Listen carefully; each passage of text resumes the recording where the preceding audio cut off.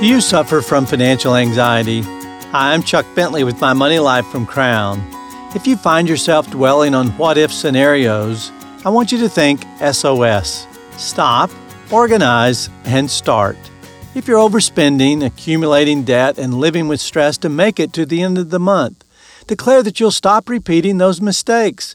It's the first step of financial wisdom to reduce your anxiety. Stopping is progress. Next, organize. Make a plan to repair the problems you've created. They won't disappear by winning the lottery or ignoring them. Get help and seek training to address your issues and establish goals. Begin a process to right the wrongs. Ask the Lord to help you persevere through this step with discipline, self-control, and hope.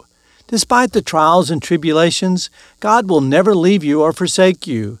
Being organized is a major step in reducing anxiety. Now, once you've stopped and organized, you're 2/3 of the way there. Now, get started. God wants you to start doing what's good and faithful with money.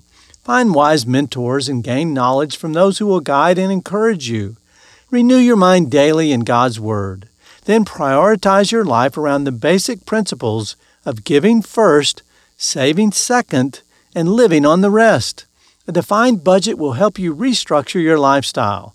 You can reduce financial anxiety by remembering SOS. Stop, organize, and start. In my new book, 7 Gray Swans, I describe potentially significant events that could happen. A gray swan is an obvious danger that we tend to ignore. My goal is to show you how to prepare for and survive these economic threats. The ebook is available now at Amazon.com.